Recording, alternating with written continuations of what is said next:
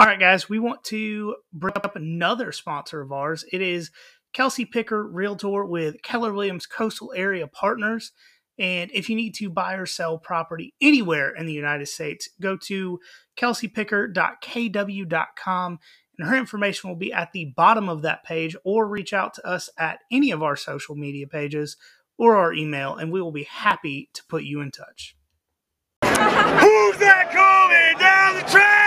Who's that coming down the track? It's a mean machine in red and black. It's a mean machine in red and black. Ain't nothing finer in the land. Ain't nothing finer in the land. Than a drunk, obnoxious Georgia fan. And a drunk, obnoxious Georgia fan. Go Dogs! What's up, y'all? This is John and Mike back for another episode of the Nothing Finer podcast. On this episode, we're going to play a little catch up and be talking about recruiting after the big last few weeks on that front.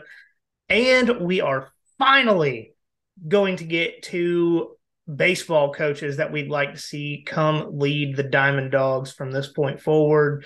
And at the end of the episode, we are going to honor some fallen service members for Memorial Day. I know it has passed, but better a few days late than not at all. So we're going to do that tonight. But before we get to all of that, how was your weekend and what are you drinking? Weekend was great. School's over. Like summer vacation finally started. The fucking payoff for all the mental anguish that I've gone through the last 190 days, or however many days it's been for the school year. But moving into a different position next year, I found out like right as I was walking out the door from my school on Thursday. So I'm going to be moving to PE. So everybody's dream job. I'm looking forward to it. Big time. You're going to be educating some physicals. Hell yeah. We talking about sex ed and all that fun shit. I've done that before. Not nearly. How much sex ed are you going to be doing at an elementary school? Well, it's kindergarten through 8th grade. So at least like 7th and 8th, talk about it. Oh, okay. But yeah, I hope I wouldn't be talking about it with elementary. That'd be fucking weird. But yeah, I don't know. I've never done it, so we'll see. Society gets weird. But I'm still working on the vodka that been working on the last few weeks. So nothing too crazy, nothing too good. I'm almost done with it. How about you? Nah, man, weekend was super cool. We on Friday went to the Tybee Island Wine Mixer. A friend of mine's got a restaurant called Seawolf out on Tybee.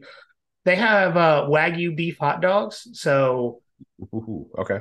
I mean, the food is amazing. They were actually on Diners, Drive-Ins, and Dives at some point in the last month. But Tybee Island Wine Mixer, they had an ice sculpture of a wolf where there was a hole from the wolf's mouth to its ass that they did shots out of. So your boy was taking free tequila shots out of a wolf's ass on Friday night. That is a little bit different than how I envisioned it when you texted that to me. Like, oh, wolf. Yeah. Holy shit.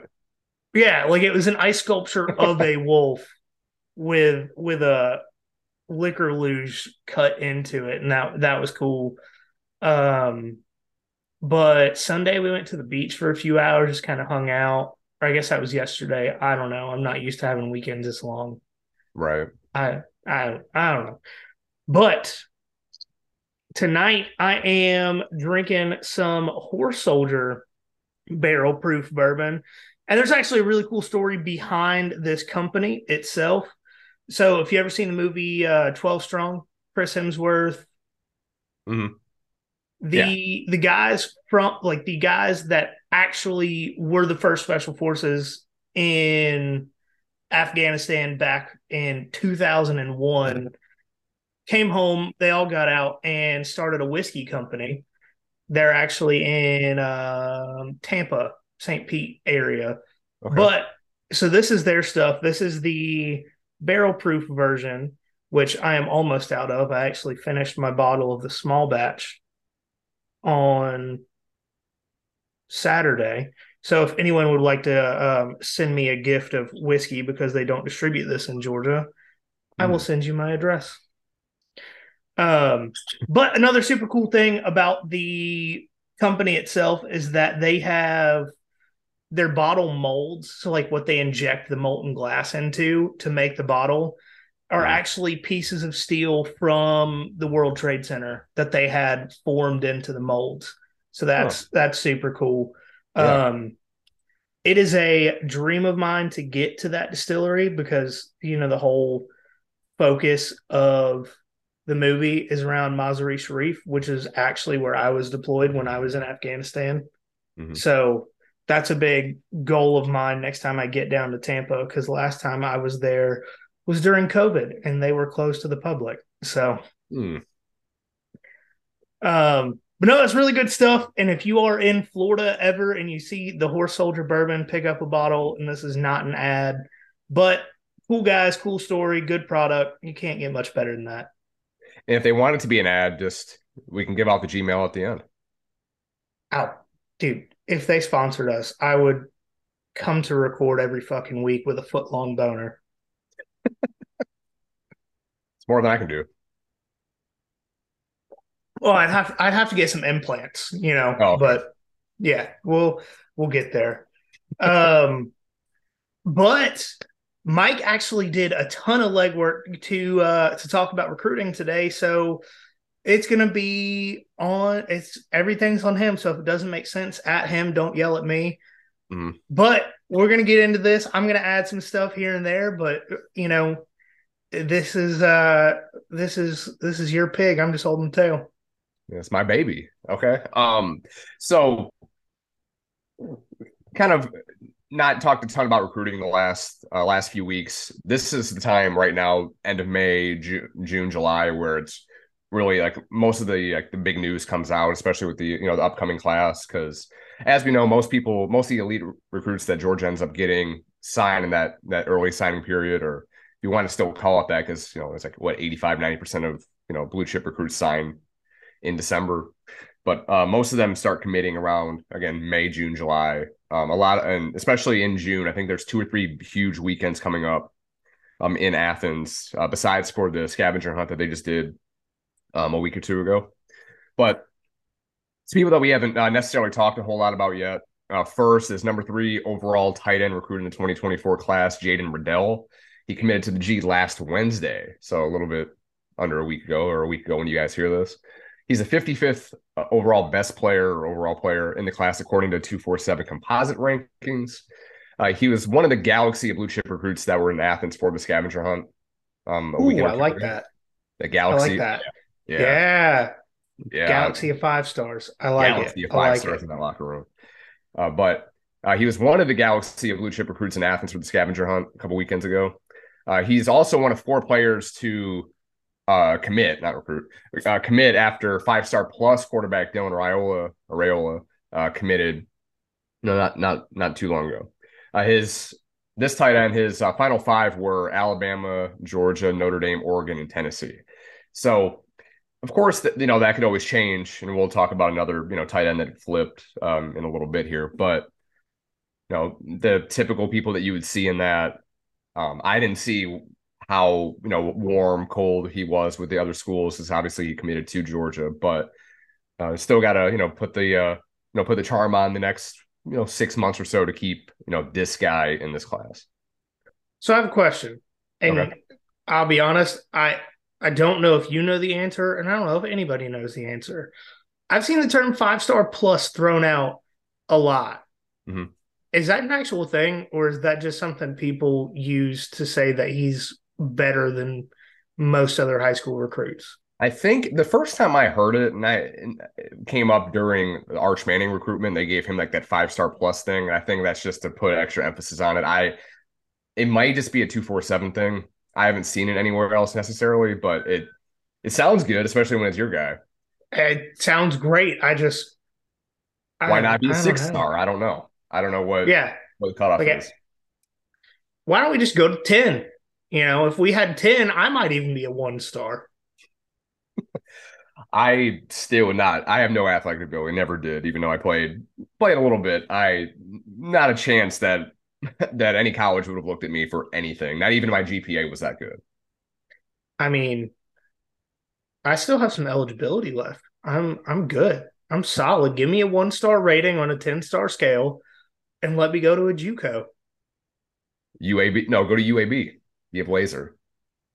I'd love to be a Blazer. But I feel like it would get out that I'm older than Stetson and the internet would hate me. So You're only a little bit older than Stetson. It's not like me going out there. I exhausted my eligibility, my 7 years in undergrad or 6. I'm to be honest, I don't know how old I am. Already? I don't. No, Kelsey keeps up with that for me. I have no idea. It's better to keep that tucked away, honestly. It's not going to be any better for you. It's not going to get any better. Like, I just tell people that I'm the same age she is because I know how old she is. And we were born in the same year, just a few months apart. So I just tell people I'm her age, even if I'm not. Yeah. Jen's 5 months older than I am. I always make fun of her about how old she is all the time. I do too. She hates it. She hates it. She absolutely hates it. I call Kelsey a cougar. Same. But do you have anything about Jaden Riddell at all? No, I mean it's a little odd to me that the other guy decommitted, but at the same time, I mean, tight end room is loaded. We thought, last year was the best tight end room in the history of college football, but it only looks like it's gonna get better and better and better. And I mean, at this point, you see Alabama, Notre Dame, Oregon, Tennessee, but which one of those programs has developed the most tight end talent over the last few seasons? And it's a pretty clear choice on where you would want to go. Is honestly either Georgia or Notre Dame. I mean, Notre Dame has probably you can kind of throw Alabama in there as well, but Notre Dame has an argument. It's not going to be Georgia. I mean, it's not going to be a good argument, but they at least can throw their hat in the ring and calling themselves tight end new because they put some pretty productive guys into the NFL and still they just have one guy every few years though. True. Well, Georgia, I mean, now going forward, so we'll have Darnell, kill it in Pittsburgh. We'll have Brock kill it next year, because I'd probably a top 5 pick in the draft next year. If he's not the highest tight end taken of all time, I would be shocked. And I think who was it, Eric Ebron or Hawkinson? It was Kyle one Pitts. of that. Who was it? Kyle Pitts. Oh, that's 8th right. overall to the Falcons. No, I thought Detroit took Hawkinson like 6th or 7th. I thought maybe I could be wrong. And then traded him before he was actually ever able to do anything. To Minnesota, they weren't worried about it. They actually played. That's when they got hot last year. After they traded his sorry fucking ass. But anyway, I digress. But I'll get to the guy that you mentioned before about decommitting in a little bit here. But going on from there, 3-star offensive tackle Marcus Harrison committed last Tuesday. So I'm kind of going in reverse chronological order. He's only the 606th ranked prospect in the 247 composite, but I fully expect that ranking to rise during his senior season now that he's committed to Georgia. Oftentimes when elite programs have a serious offer to like non-blue chip recruits or someone that's like not, heavily rated at that point or like really looked at too closely. A lot of times these recruiting sites will be like, oh shit, what the fuck did we miss? And then reevaluate them and give them a bump up. So like I said, with like Georgia giving them I lost my train of thought. Recruiting sites will evaluate and give them a higher rating. Again, why? Because they don't want to seem stupid and miss on something that championship programs want or they've, scored or looked at. And I also forgot to mention, so he's a 3-star offensive tackle, like I said, but this is where Kirby and his staff excel in finding this, diamond in the rough. I mean, still obviously talented. 3 stars like nothing to sneeze at. Obviously, Wisconsin makes the whole program out of that. But he, Marcus Harrison, 6'7", 325 pounds as a rising senior. So he'll have time to develop, and it's definitely worth taking a flyer on at this point. And he hasn't played a senior season yet, so he could get even bigger. Yeah, and so one odd thing about Marcus Harrison is that he didn't really get a ton of big offers until Georgia. And I mean, we've talked about it many times on this show.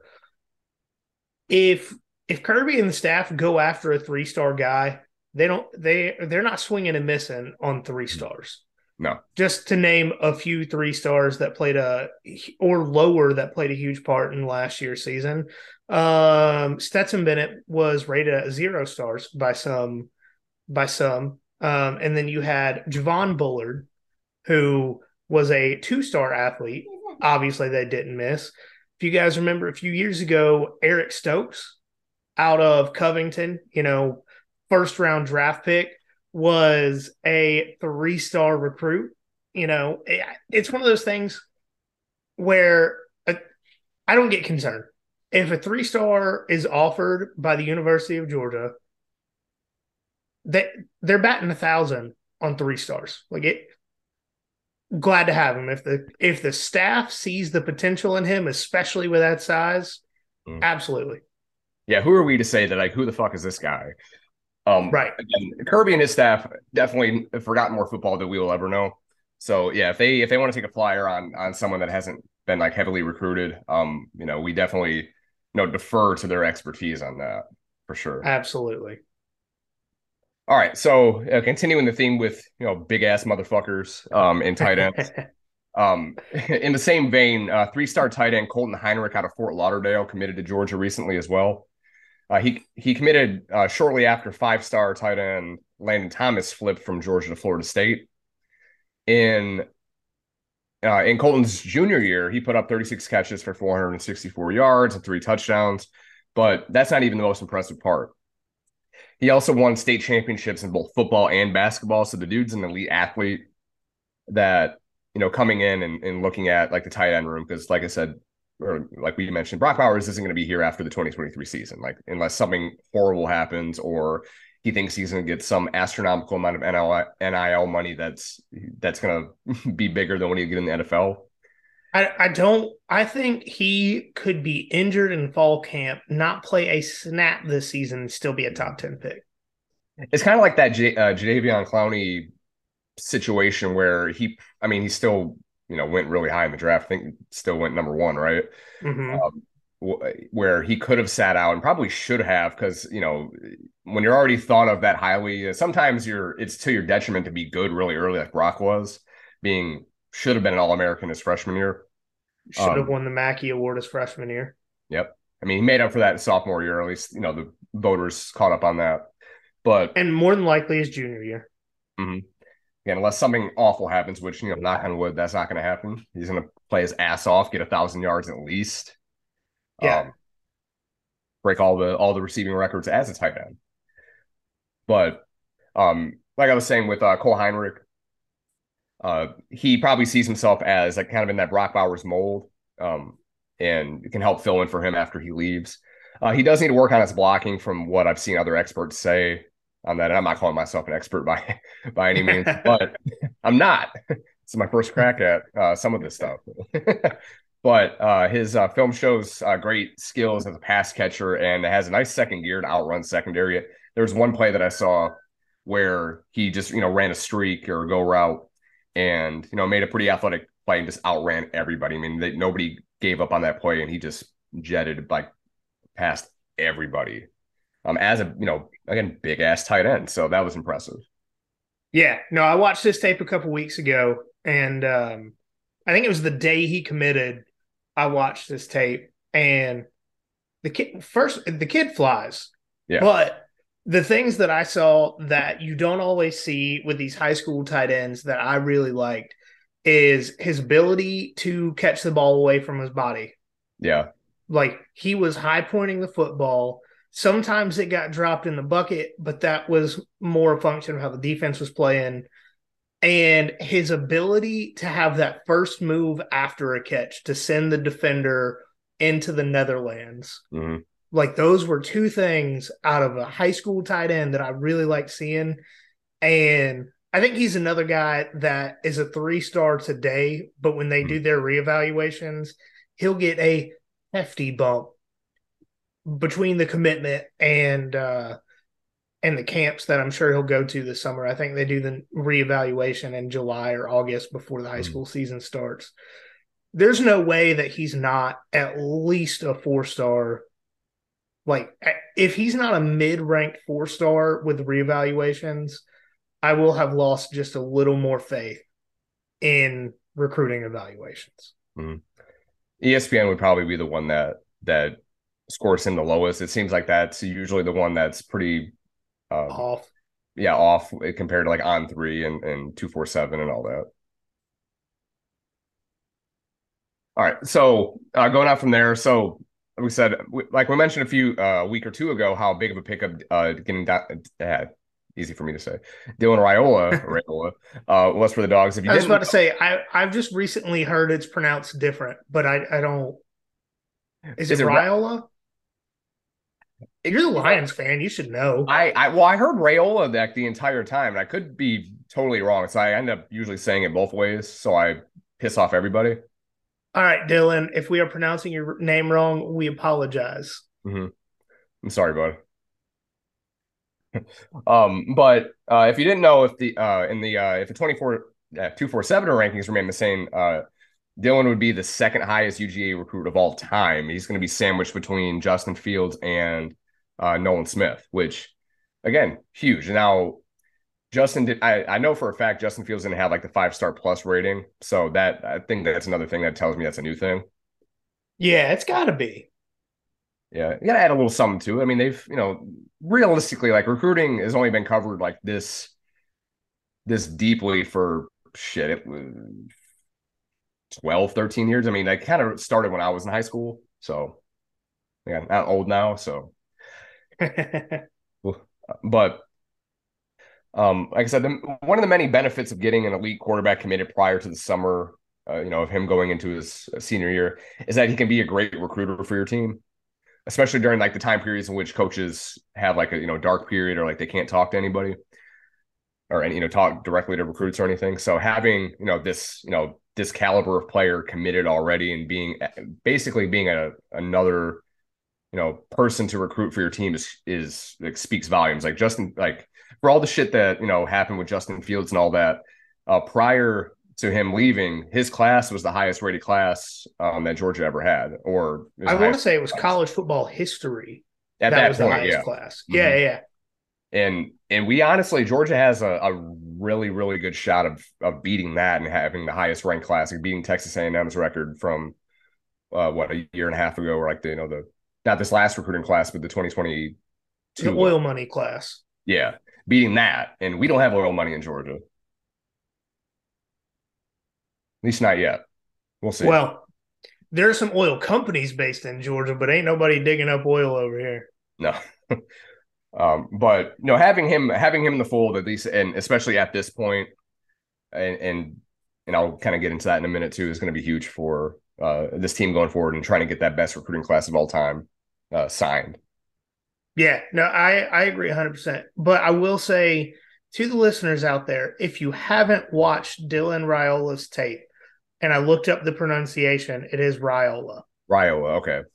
But if you haven't watched his tape, just take a few minutes on YouTube, because I know everything's different when you play against higher competition. I get it. But what he's able to do against high school competition is stupid. Like, this guy could probably play at a junior college right now and win them a national championship and then go to real college and probably, I'd say he's at least going to play for one. I would be, especially if he sticks around, which we all think he will be, like definitely in that position to be able to do that for sure. If you compare him, not to be like a giant homer, because a lot of Georgia fans will go on this route and say, oh, we didn't want Arch anyway, that's all name, like Dylan's way better than him anyway. He played against better competition than Arch Manning. Arch Manning played against private schools in New Orleans. I will say, complete honesty, because I try to preach that on this show, that I'm never going to lie to you guys. I wanted Arch Manning, absolutely. Positively, I wanted him. But when you go back and look at his tape, it's not as good as that number one recruit in the country would have you think it is. That's not to say he's not good. He has the genetics of a Hall of Fame player, but in high school, not great. Yeah, he's like you said, he's obviously talented. I mean, like you said, he has a pedigree. I mean, going back generations and all that. But I think we're in a better position with getting Dylan here. I really do, and that's not just not being a just a hater in retrospect and saying, oh, we didn't want him anyway. Yeah, like you said, I wanted him. Like I wanted him badly, but I wasn't super bummed that we missed out on him. No, I think we're on the same page there. Yeah. All right, so going on with that. So with Raiola in the fold, I think that Georgia has a great chance of getting the greatest recruiting class of all time, like we talked about. After the scavenger hunt and with a couple of huge recruiting weekends coming up in June, Georgia finds themselves in prime position to get players like number one receiver Jeremiah Smith, who was an Ohio State commit. And I think he still technically is. So he is, and I looked it up just a minute ago while we were talking. Mm-hmm. According to 247, he is still a hard commit to Ohio State. Okay. I mean, he only committed to Ohio State after Dylan did, and then as soon as Dylan started taking extra visits, he started taking extra visits. I'm not saying it's gonna happen. Just saying but you're saying there's a chance. Yes. Insert Dumb and Dumber gif. Yeah. I mean, some people will call us that anyway, right? Some are saying. Some are saying. So talk about Jeremiah Smith, number one linebacker Sammy Brown, which I'll get into in a little bit here, kind of going a slight deep dive on him. 5-star lineman Aiden Breland and 5-star safety KJ Bolden and a plethora of other talent will be in Athens coming up here in June. So, like I said, May is kind of the start of the really like the heavy recruiting and like making like putting the roots down in the class. June and July is basically like finishing season for Kirby and his staff. So it always seems like early on in the cycle, everyone's always worried. Oh no, like we're missing out on these guys. How come no one's recruited? And everyone's like thinking the sky's falling and shit like that. We have no reason to believe that's ever to be the case. Like June and July is like the money season for Kirby and his staff. It takes one domino to fall. Mm-hmm. That's the way it is every year. Yep. All right. So, I have two more guys left I'm going to talk about. So one of the people I'm irrationally excited about the idea of getting is Sammy Brown. And I talked about him a little bit earlier as number one linebacker recruit for the 2024 class. He's got when I wrote this down, I saw it in different places. I saw a 4.0, but the place I had looked at this before was a 4.4 GPA. Like the lowest grade I think he ever said he got was like a 92 in like chemistry or some shit like that. So kid's intelligent. That's good. Not that matters a whole lot in football. You can ask Stetson. He didn't go there to play school. But he ran a 4.54 40. He has almost a 40-inch vertical leap. His 100-meter was 10.69. Nice. And and he's actually a state champion in wrestling in Georgia as well. So measurables off the charts. Awesome. Okay. On the football field, like I said, he's the number one linebacker in this class. Last year in his junior season, he had 113 tackles, 5 tackles for loss, 4 pass breakups, 1 sack, and 1 interception. But also, again, to show how much of a freak athlete this kid is, he also played running back for his high school team, if you didn't know. 1,459 yards rushing, 21 touchdowns last year, and 8.1 yards per rush or attempt. He also caught 12 passes for 246 yards. That's fucking Randy Moss in Thanksgiving fucking numbers. And 3 touchdowns. So pretty good. Every 4 catches, he gets a touchdown or so. I'm not a math guy. No mathologist on this podcast. No, never will say that. But so his receiving average, 20.4 yards per reception. It's huge, of course. And finally, he would immediately have the best mullet on this team. If you haven't seen it, go Google it. it is stuff of dreams. If you want to have a mullet or if you study mullets, his is fucking awesome. We claim to be amateur mulletologists, but not a mathologist. True. Just we only care about the things that really matter. Correct. So I did a little bit of digging while you were talking about him, because I don't think there's any fan of any country or any team in the country that wouldn't be excited about Sammy Brown. But according to On3, Georgia currently has the highest percentage to land this guy. Okay. At 28.5. The next closest team is Clemson at 20.8. But Georgia has a great history of getting phenomenal players from Jefferson, which, if you aren't familiar, is just down the road from Athens. I mean, like maybe a 30-minute ride. But so just to throw this out there, the last 5-star that Georgia got from Jefferson is this guy by the name of Malachi Starks. Don't know if you heard of him. Yeah, I think he's got a bright future, I think. Yeah. Yeah. And Sammy Brown and Malachi Starks played together on the same team. Yeah, I saw that. And in a lot of the articles that I I kind of, reading, getting ready for this, like Sammy mentioned Malachi quite a bit. He wants to break all of like his records and kind of beat him out in his high school stats. So that's awesome. Can't hate that. Yes. But another thing that I thought was cool, and I don't know if I sent this to you or not, Dylan and a few of the other recruits during the scavenger hunt weekend actually went to the farm that Sammy Brown lives on with his family and helped them clear some trees that had fallen in the storm before, because of how much Dylan wants Sammy Brown on this team.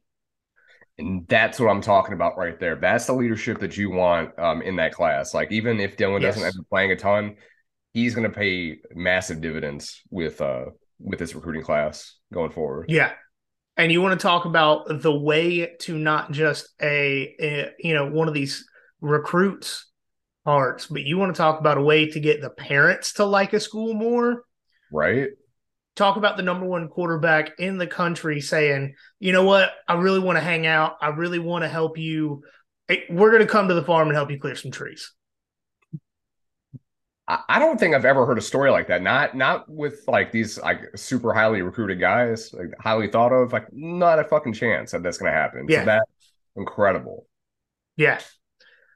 No, I'm also irrationally excited because just go watch the tape. Just even if you just watch his running back highlights, it's silly. He could be a 5-star running back if that was the position he chose to play. I mean, nobody wants to touch this guy because he's so fucking big. It's not calling him Derrick Henry by any means, but like he kind of gives off that. He's vibe high school Derrick Henry. Yeah, which I'll say it. Yeah, he is. It's fucking silly. It's. I mean, that's all. There's one specific play that I watched the video of where the other team had 3 guys trying to tackle him, and he just knocked them all over and kept running. It's like, this is a defensive player. Like, this is not fair. You know what? Sammy Brown for Heisman, 2-way player. You know what? Let's get him returning kicks too. Hey, that's how Charles Woodson did it, because Peyton Manning return kicks. Just send him out, to play running back in the second half of these, blowout games, and have him play defense. Yeah, that's how we do it. We need a Heisman. That's the one thing that this program doesn't have recently. But all the All-Americans, all the national championships, conference championships, this and that Heisman. Sammy Brown for Heisman. You heard it here first. Place your 2027 Heisman bets in my bank account. If he wins, I'll forget. Yeah, there's not a chance that anybody's getting that back. No. No, it's immediately getting spent. It's for the greater good. Yeah. If you're making a bet, again, we heard before, friends don't let friends, bet on Heisman or preseason Heisman favorites. This is way early. This is 4 or 5 years. If you're doing that, maybe at that point Georgia will have legalized gambling. I'm not going to bet on it. Hopefully, I like what you did there. it's dad jokes, man. Can find. All right, I think we have one more player to get into here. Am I right? Yeah. So again, we talked about it. Talking about Raiola. Raiola. Keep saying the same, both of them. But don't forget about Ryan Politsky. I can't not say his name. He's from Connecticut. Pug. Don't forget that Pug. Yeah, he's from Connecticut. So not that really makes a difference, as Georgia's a national recruiting power at this point anyway. But he's also a top 10 quarterback in this class. And from things that I've heard is that he has an arm that you can compare or rival to Joe Milton. For all the shit that we say about Joe Milton and it gets talked about him, obviously the dude has a cannon. They don't call him Bazooka Joe for nothing. But Ryan can fucking sling it. And in one of the things that I'll say about him, and again, I think he's like I want to say he's the 8th or 9th best quarterback in this 2024 class. He has not wavered one bit since they were talking about Dylan coming here and all that. As it was rumored, he has not wavered one bit. He still has a hard commitment to this team, and of course that may change. Never know, but the fact that he, hasn't wavered from that, is a testament to his character and can be a huge thing, because even going. Looking at the quarterbacks that we've had, who would have thought Stetson would have played again with all the 5 stars and high 4 stars that Georgia's had? Who would have thought he would have played? So having the more talent, the better in this room, especially after not taking a quarterback last year. Yeah. So Ryan actually doubled down on his commitment. Someone from the media reached out to him the day after Dylan committed and asked if he was having second thoughts. And he said, no, I'm a man of my word. Once I make a decision, I stick to it. You got to love it. Got to love that. Yeah. Those are the kind of high character people that you want in your program. Again, not to shit on A&M, but how many of those kids are left from that highest recruiting class that they had a couple years ago? Not a ton. I mean, they did kick some players off the team that were smoking weed in the locker room before a game. Mm-hmm. And then instead of, trying to do anything to get in the players' favor, Jimbo actually suspended a player for a game for wearing a different color gloves than the rest of the team. Yeah, that was Musha Muhammad's kid, right? Yeah, no, it was Moose. It was Moose. Yeah, that's how A&M's not the lighthouse you want to find your way with. No, not at all. But yeah, that's pretty much it for the recruiting aspect. And like I said, this coming month of June is going to be huge. There's going to be a couple of big recruiting weekends where some of these high 5-star guys are coming in, and you kind of see Athens and all that. So looking forward to talking about some more guys coming in in the next couple weeks here. Yeah, I do think we have time to get to this little fun conversation if we don't take too long with it. So I do want to get to that. Okay. And I'm gonna leave a lot of this to you because like I've said before, I'm fucking lame when it comes to Athens. I did not have the college experience that a lot of people had when they went there. So there's a few places that that are good, but if I'm trying to get a elite talent to come in, I'm probably not the guy to talk to about that. So the problem is that most of the places that I would recommend, and so the question is, where would we include if we were in charge of the scavenger hunt? Yeah, like what places would you have like these recruits go to try to get them like places to hit that are going to make them want to actually make them want to stay in Athens, like actually commit to the G and stay here for the next 3-4 years? So for me, it really, you've got to include places that hit a lot of different notes. So I would probably throw in there the Botanical Gardens for anybody that likes to do outside stuff. The golf course too.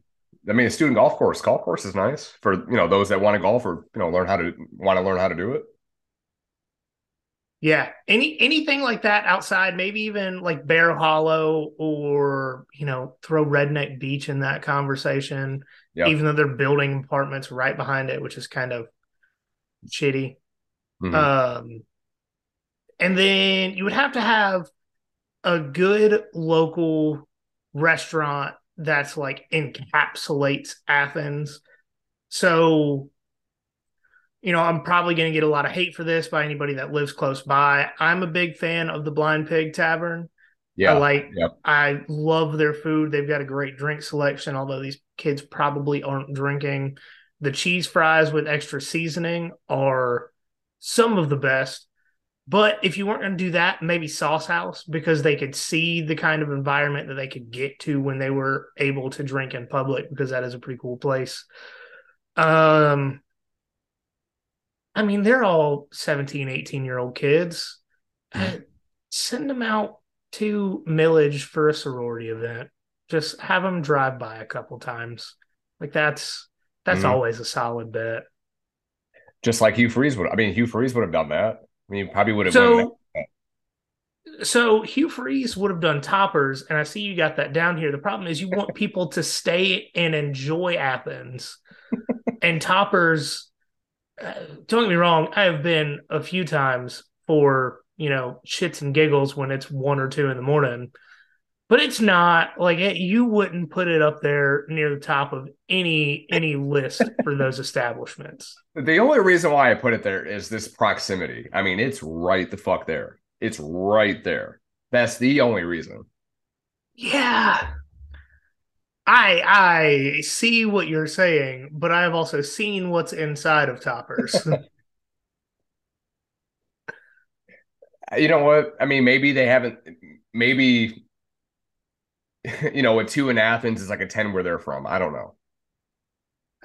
Maybe it depends on how attracted you are to like C-section scars and 19-year-old girls. Don't go Tuesday morning. Just don't take them there. No, those were Friday nights. Oh fuck no. Okay.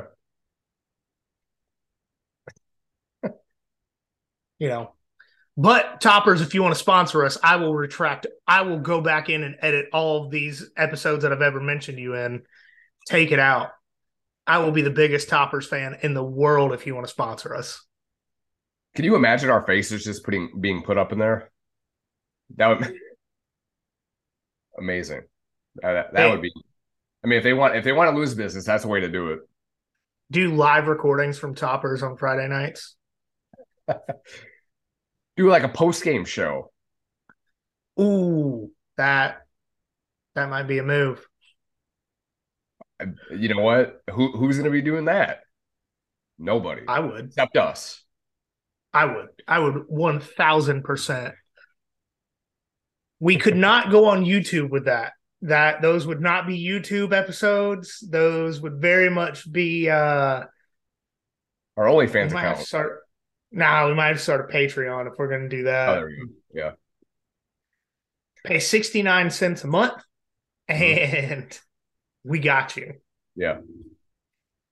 All right. You ready to talk about baseball? Yeah, let's do it. All right. So we have a few tiers of coaches. I've done a good bit of research for this really over the last few weeks, but especially since Josh Brooks fired head coach Scott Strickland on May 26th. And Coach Strickland did do a lot for the program, but with the stagnation and lack of recruiting prowess over the past few seasons, it was just time. And the comparison that I put in here is it's somewhat similar to when Mark Richt got fired.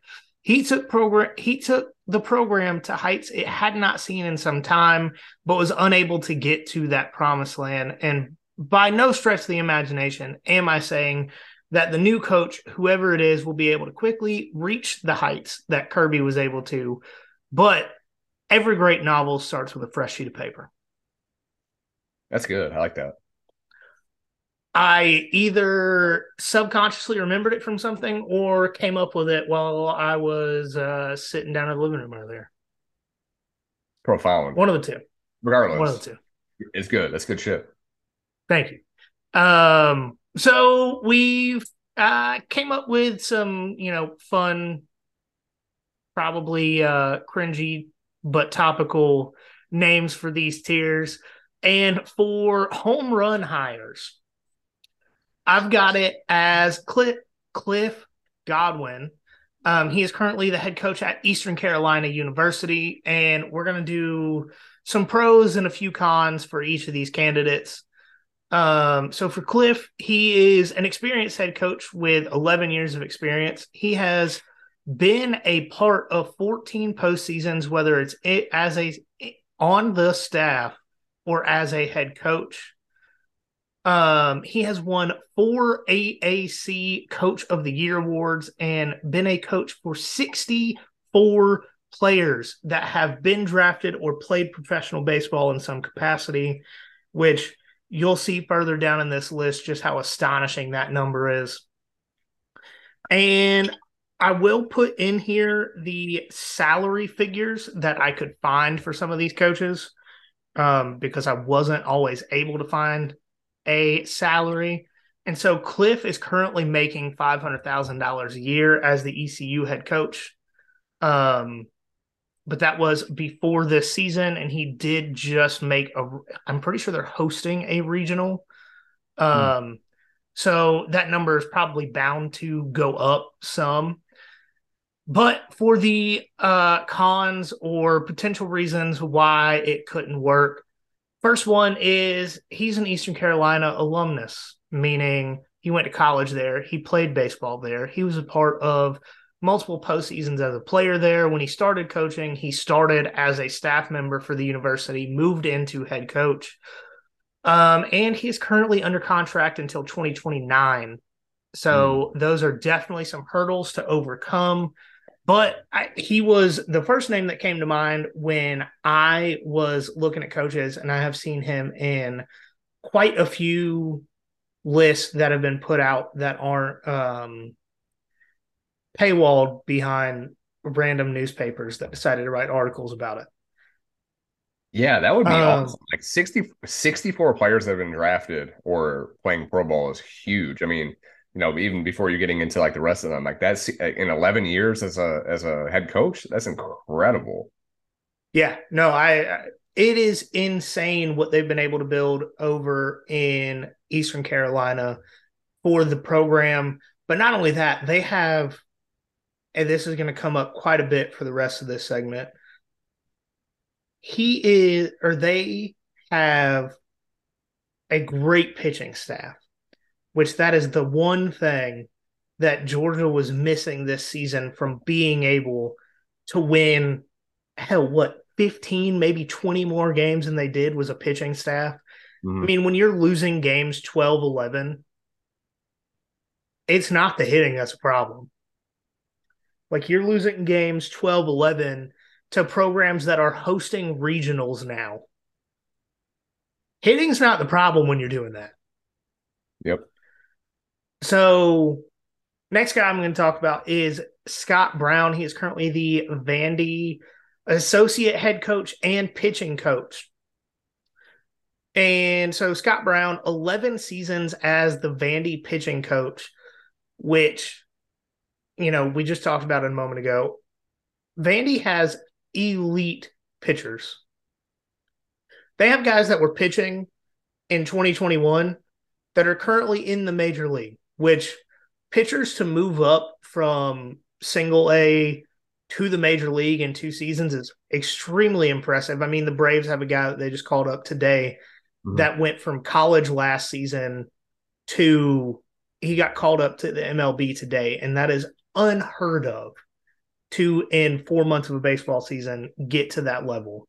And especially a team that's as good as the Braves too. It's not like this, like the A's or the Royals or someone like that, or some team that's huge. Like, that says a lot. It speaks volumes. So Scott Brown, obviously he's been a part of the Vandy program for 11 seasons, but he has been a part of 2 national championships, 5 College World Series appearances, 6 super regionals, and many more regionals. What that says is he has experience coaching in high pressure situations. which I'm going to be honest, next year, pretty much every game is going to be a high pressure situation because of the pressure that the football team being so good puts on other sports in the program. I mean, not to mention in the other diamond, you had Georgia softball host a regional, go to a super regional. I mean, in the female equivalent of your sport, the school is very good. So we need to be better in baseball, is basically what I'm saying. Since 2013, 12 different players that he has coached, meaning pitchers, have been named All-Americans. So that is more than one per season have been named All-Americans. Damn. In 2022, Vandy finished with the 12th lowest ERA in the country, third in hits allowed per 9, and 8th best in WHIP. And to explain a few of these terms, if you're not familiar with baseball, ERA is earned runs allowed, and that is a number that they get out of if the pitcher were to go 9 innings. So if a starter plays 6 innings and gives up 3 runs, it's going to be a 4 ERA for the game because they do it for 9 innings. And then WHIP is walks and hits per innings pitched. So if you have a WHIP of 1, you either walk or allow a hit to 1 batter per inning. It's kind of how that works. And there'll be a lot of terms through here that I explain just because I know a lot of you guys don't necessarily pay near as much attention to baseball as I do. But in July of 2022, Coach Brown was named the pitching coach for College Team USA.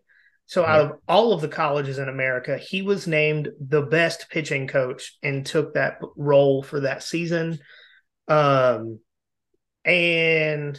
he's been a pitching coach for long enough that he could be, if he wants to move up, because there's always coaches that, like in football, you'll have an offensive coordinator doesn't want the pressure of being a head coach. He just wants to run offenses kind of situation.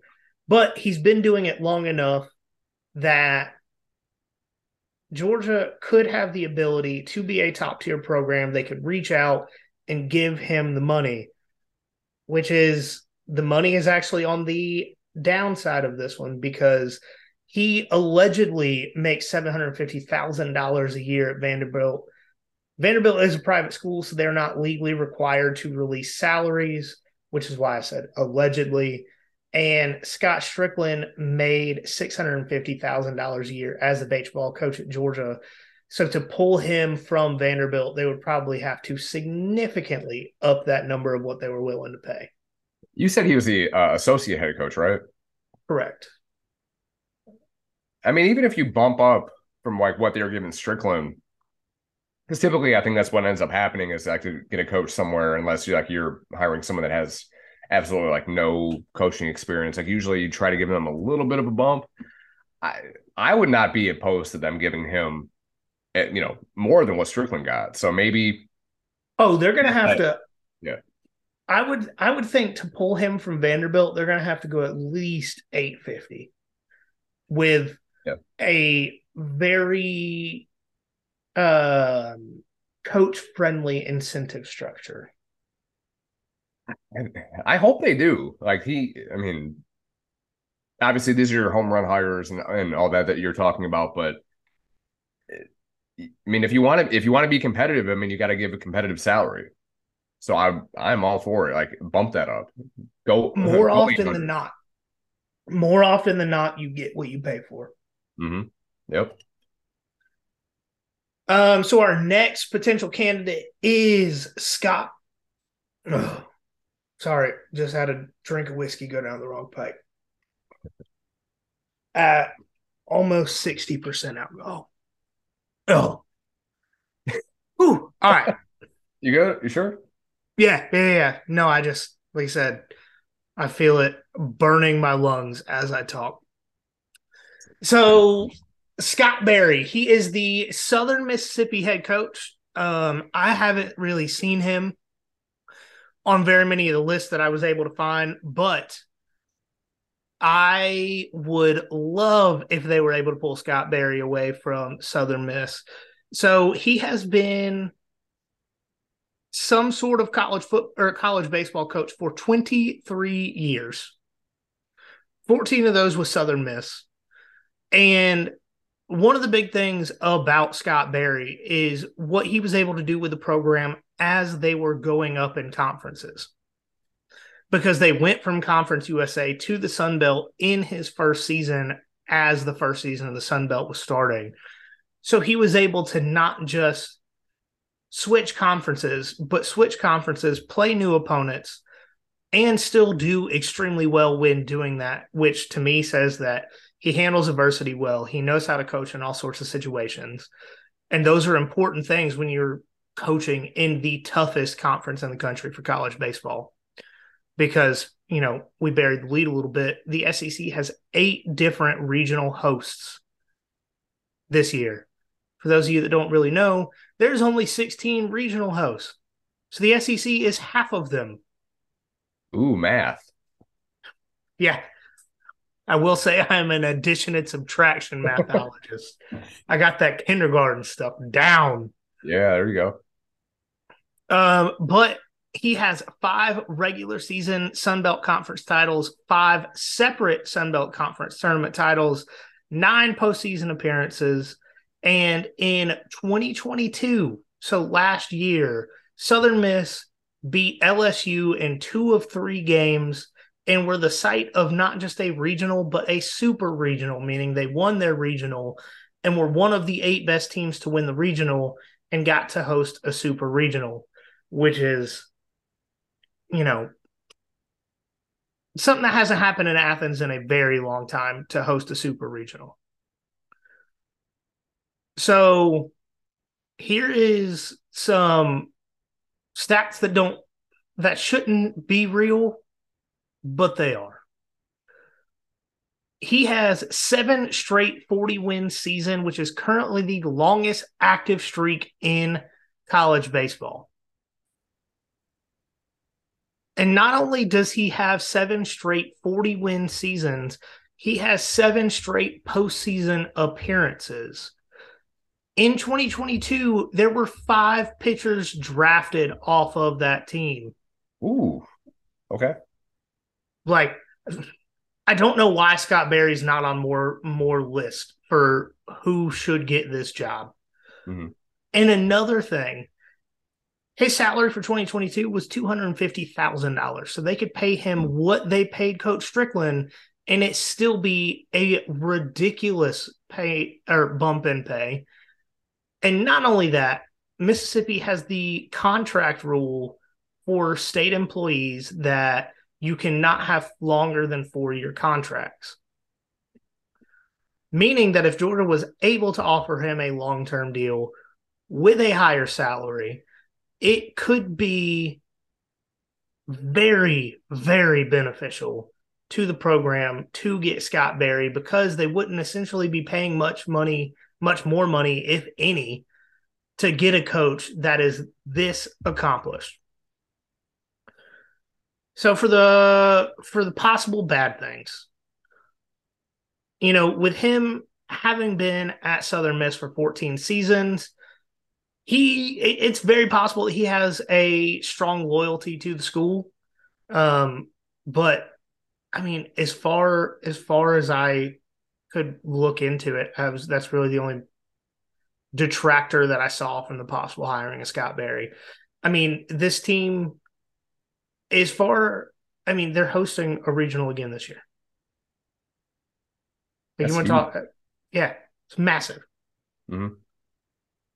That would be a huge get. I mean, being somewhere for 14 years, I mean, you think at that point he may be a lifer at that school. I mean, you know, he was somewhere else for another 9 years before that, but he's definitely somebody that, again, you would not get an argument out of me, especially if you give him at least Scott Strickland's salary. Like, it's going to make it's going to make it difficult for him to say no to that, unless he really just likes living, being on Southern Miss's campus, which could be a thing. I don't know. I've never been there.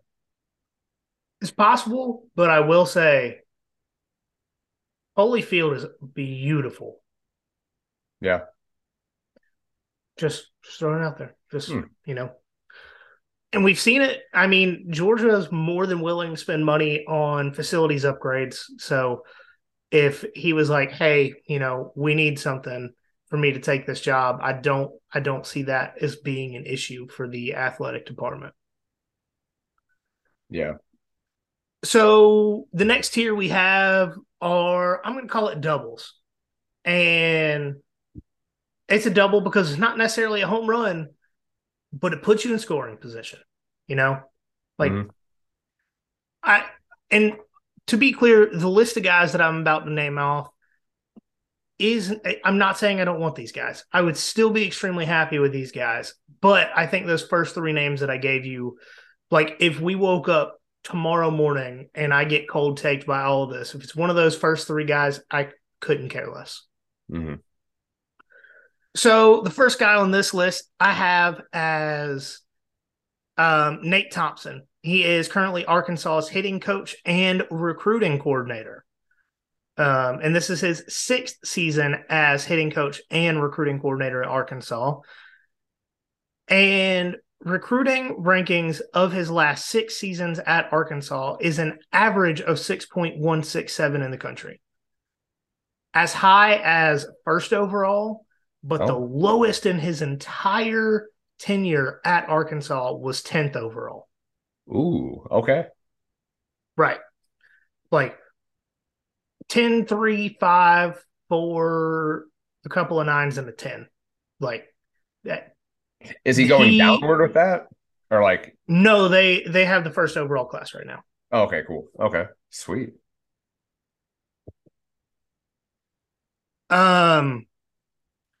There have been 6 Arkansas players that have been drafted since he joined the team 6 years ago, which an average of just under 3 a year is really not bad at all, considering he's only been on the staff for 6 seasons. Mm-hmm. And 4 out of the 5 seasons that have already finished, so we can't count 2023 in that. 4 out of the 5 seasons that have already finished have resulted in new hitting records for the university. Okay. So every year they have done better, with the exception of 1 year, and I'm pretty sure that was 2020 when the season never finished. In 2022, or in 2021 and 2022, the team had more than 100 home runs for the first time, as in like first time back-to-back in the history of the Arkansas baseball program. And if you know anything about the University of Arkansas, they like football, but they fucking love baseball. Hell yeah. He has had 6 hitters on all SEC teams. And since he joined, Arkansas has been in the top 10 in the country in the following categories: sacrifice hits, home runs, hits, and runs scored. Meaning they're putting the ball in play, getting guys not only on base, but back in the dugout in the good way. He's only been on staff for 6 years, which makes me think that he could get poached. But that also means he's a young guy. So that's another positive, helps relate to the high school players a little bit more. He's probably in his mid to late 30s, so how much you can relate to high school kids at that age, still probably better than a 60-year-old. Yeah, I think, from my experience, that's true. The further I get away from that age group, it makes it much, much harder. So, yeah. Another thing that makes me think that Nate Thompson could get poached, he's only currently making $165,000 a year. Which, in the grand scheme of the rest of the world, if you told me I could make $165,000 a year, I would move to Fayetteville, Arkansas. But when you're talking about for less than that, right? Yeah. But when you're talking about the numbers getting thrown around for, like, Vanderbilt's pitching coach is making $750,000, mm-hmm. and Arkansas's hitting coach is making $165,000. Yeah. So a couple of possible downsides: he is young, so that's a positive and a negative in some ways, and has no prior head coaching experience. And Arkansas is actually his first Power 5 job. Hmm. So, do with that what you will. I don't necessarily think it's that much of a bad thing, but with the pedigree of being a head coach of an SEC program, it may be one of those things that people decide to wait until he's had some sort of head coaching experience or potentially, spends more time in a Power 5 position. It is what it is on that. Take it or leave it. The next guy, admittedly, this is a short list, but it is from a very small school with little to no public information because it's another private school.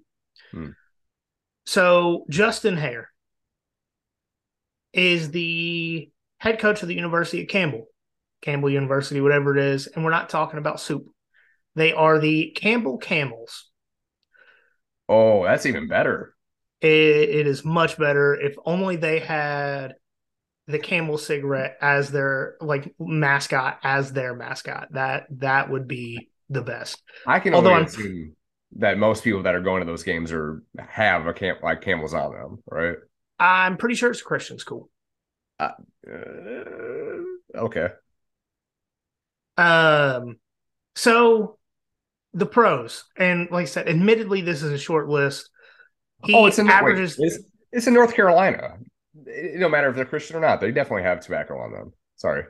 I mean, they probably skip church for NASCAR races if they start early enough. Hell yeah.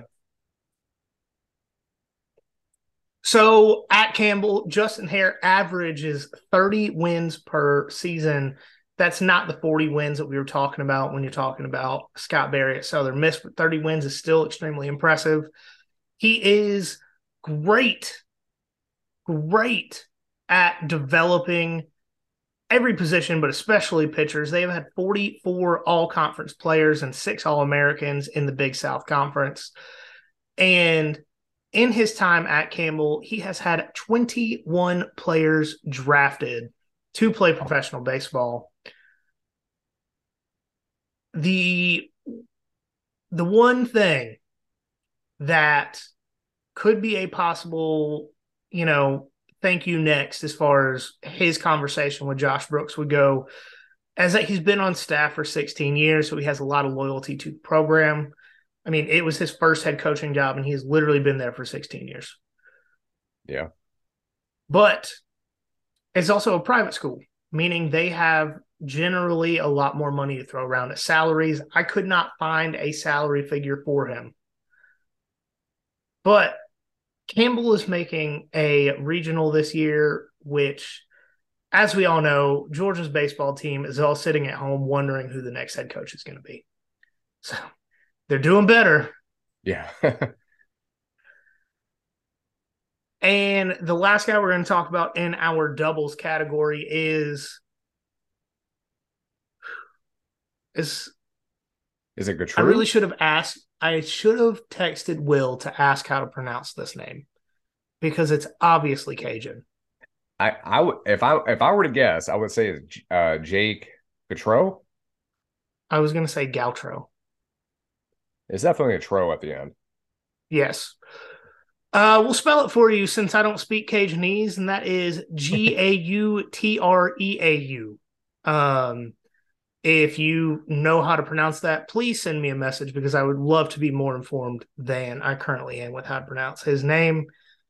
But he is currently the Mississippi State hitting coach / recruiting coordinator. 2019 National Assistant Coach of the Year.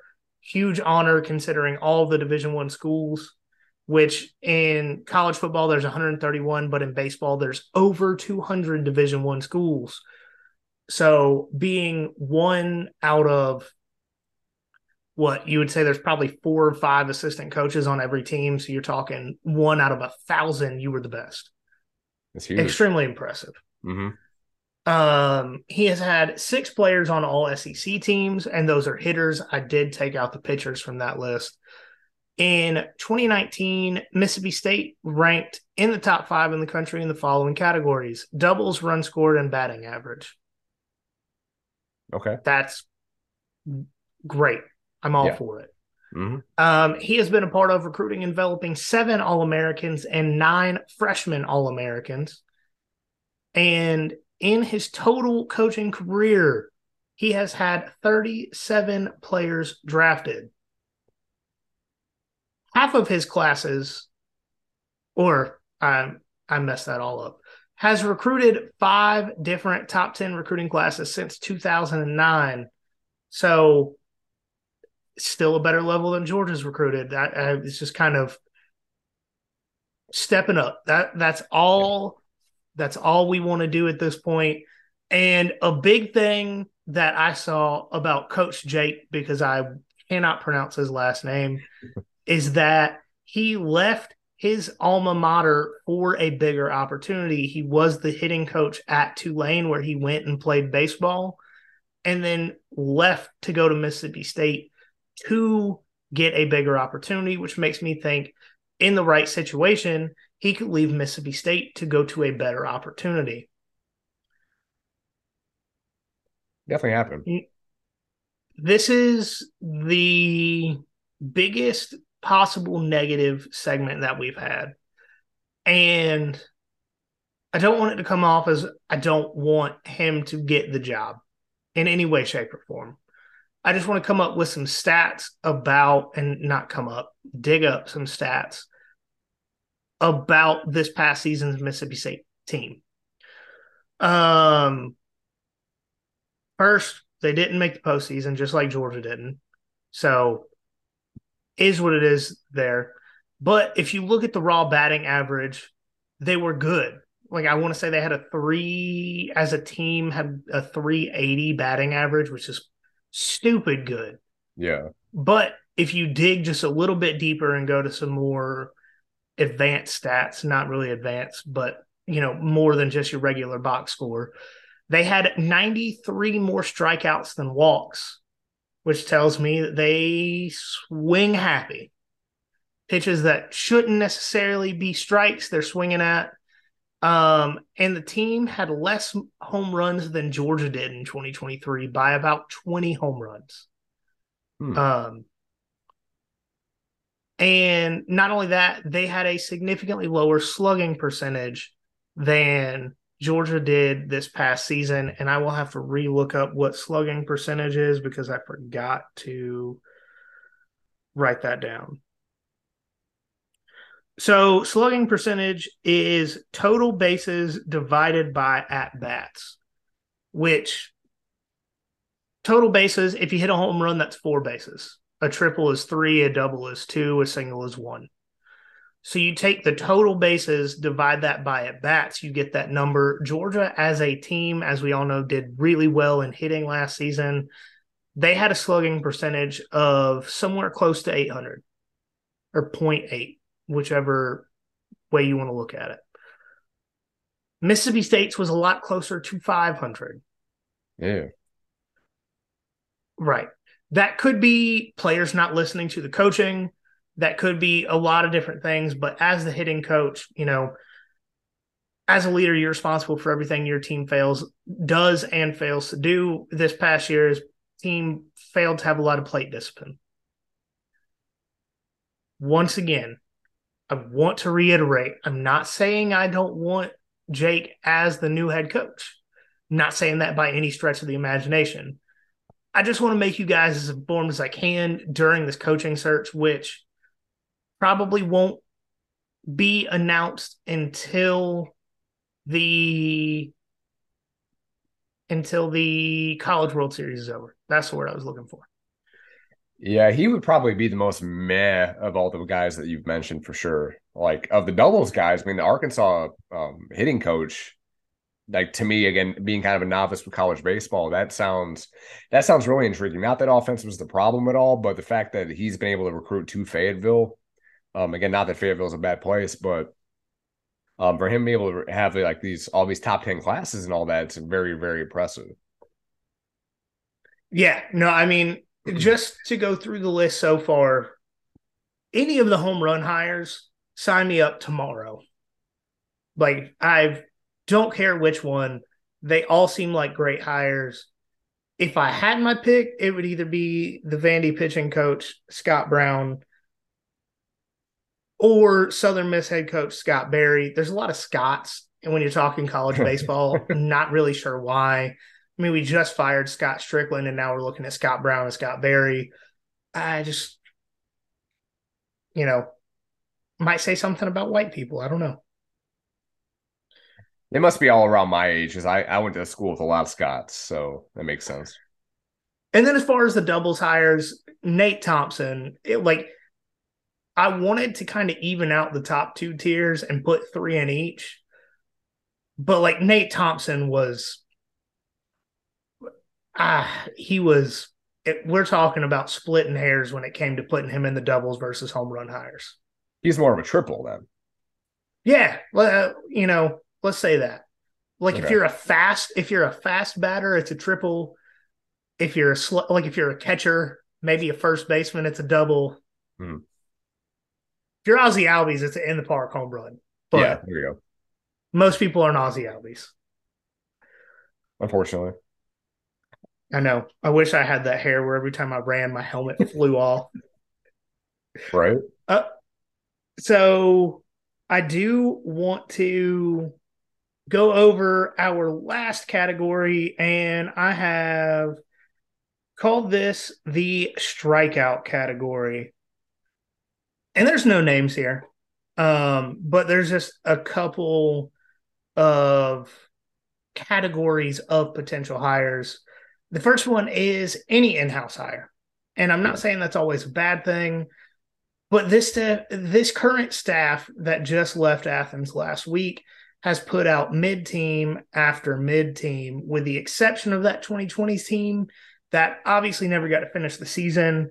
But 2020, Georgia was almost a lock to at least make it to Omaha in 2020. And I really want to emphasize that as far as the legacy of Scott Strickland, because let me find a way to relate this to football. COVID was the pass getting deflected on the goal line in the 2020 or the 2012 SEC championship game. Georgia was ranked 4th in the country in college baseball in 2020 when the season got canceled. They had 3 pitchers that are currently on major league staffs. They had at least 2 hitters that are currently on major league staffs. They led the country in home runs early in that season. When I say that this team was almost a shoe-in to at least make it to Omaha, I am being dead serious. But that was really the only great team that this current staff put together. And a lot of that was the development of pitchers, which they haven't really done since. Which is kind of why I'm saying any in-house hire. Because, maybe the hitting coach. Maybe. Yeah. Offense was the thing that kept Georgia in a lot of games this year. But, I'm still against any in-house hire. Yeah. Again, like you said, all the mid-seasons that Georgia has put out, excluding that 2020 season, that would be highly disappointing. That would, like you said, definitely be a strikeout. If you went on this national search like like Josh Brooks said that they were going to do, and then just you know what? The answer was in Athens all this whole time. That would be disappointing. That would be hiring James Coley as the offensive coordinator. Yes. Yeah, that's a good analogy. So the second category of people for the strikeouts is any coach without a high level recruiting experience. And I say recruiting experience because in reality, a lot of times head coach doesn't have a ton of direct developmental impact on specific players. That's more the position coach's job, which is why it's such an important thing to hire good staff. For example, Vanderbilt's pitching coach makes more than Georgia's head coach did because he's so fucking good at his job. That's the kind of stuff we're talking about. But as far as, without high-level recruiting experience, I looked into, a couple D2 coaches for a minute. I saw the West Georgia head baseball coach's name thrown around on a list, but you've got to be able to recruit in the SEC. Yeah. So, and that's kind of why I didn't throw any of those names into the hat here. Georgia has the money. Georgia has the facilities. You have a talented state.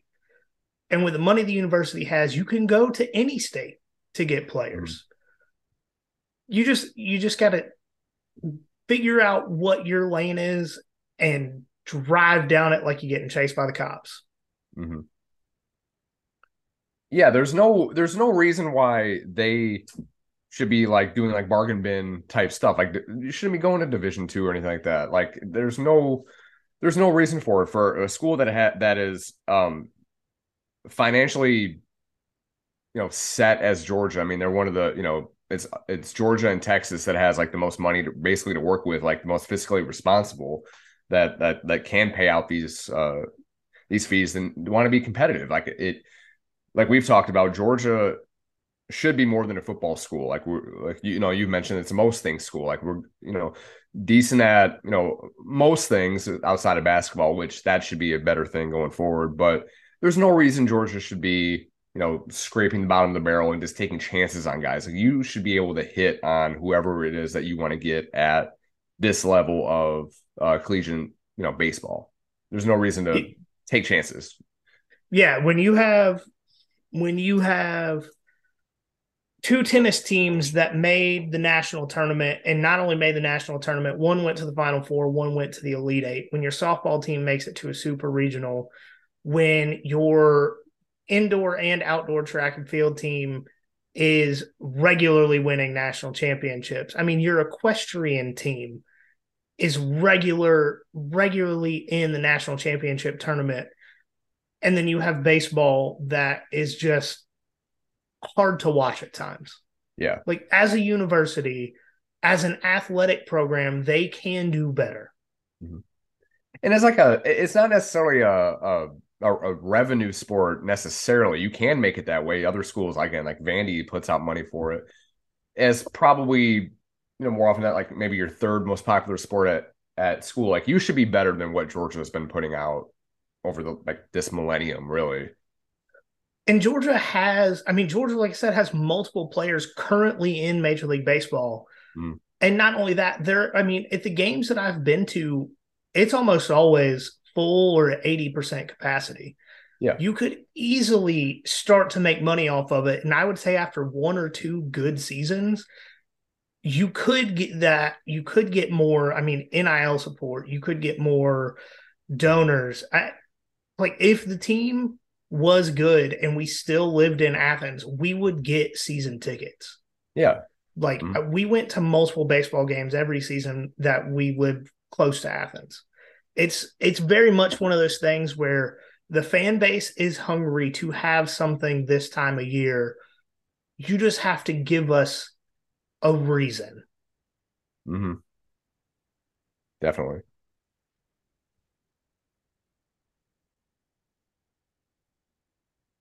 So that is it for the baseball head coach talk that we're going to do tonight. I'm sure once a name gets announced or maybe some names get leaked that they're talking about, we will talk about the head coaching search again. But we do want to, like we said at the top, take a moment and recognize some fallen service members for Memorial Day. But I've seen... Every year I see stuff get thrown around about, Memorial Day is more than just a long weekend where you can drink and cook out and all that kind of stuff. And most of you guys know that I'm a veteran. I mentioned it in this episode that I've deployed to Afghanistan. I personally lost some friends, but I will say almost anyone that went to war and didn't come home would want you to have a good time on this weekend. I will say that most of them would be happy that people are going to the beach, cooking out, spending time with their friends, all the stuff that they didn't have an opportunity to do. But if you haven't previously, in future years on this weekend, just take a moment to think about that, because like I said, I personally have lost many friends. But we do want to read some names off that some listeners of ours have sent in to, just give these guys a moment of recognition for Memorial Day. So we are going in chronological order. So the first one is Private Richard Dunn, Korea, 1953. Specialist Michael Stokely, Iraq, 2005. Staff Sergeant Charlie Bagwell, Afghanistan, 2007. First Lieutenant Weston Lee, Iraq, 2017. Sergeant First Class Will Lindsay, Afghanistan, 2019. Sergeant Joseph Collette, Afghanistan, 2019. Sergeant Major James Sarter, Afghanistan, 2019. And then this last name has a lot of personal meaning to me because it was a friend of mine that I may have told this story before, but in high school, I was legitimately close to 300 pounds, decided I wanted to join the Army. This guy was a few years older than me, really took me under his wing, not just encouraged me, but helped me to lose the weight to join the military. And he was supposed to deploy with us in 2019, had to stay back home for some family stuff. Ended up taking his own life while we were in Afghanistan in 2019. And I would not be the person, or I wouldn't be the person I am, or honestly, I probably never would have had the opportunity to be in the military without Sergeant Jordan Gonzalez. Took his life, like I said, in 2019. So I really wanted to just put some emphasis on those guys because, like I said, 5 of those names I was friends with, and it's tough this time of year. And to be honest with you, I'm sure you can hear it in my voice.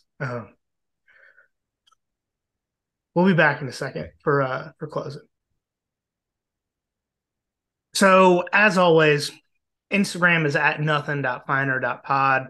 Twitter is at finerpod. Facebook and YouTube, search us there.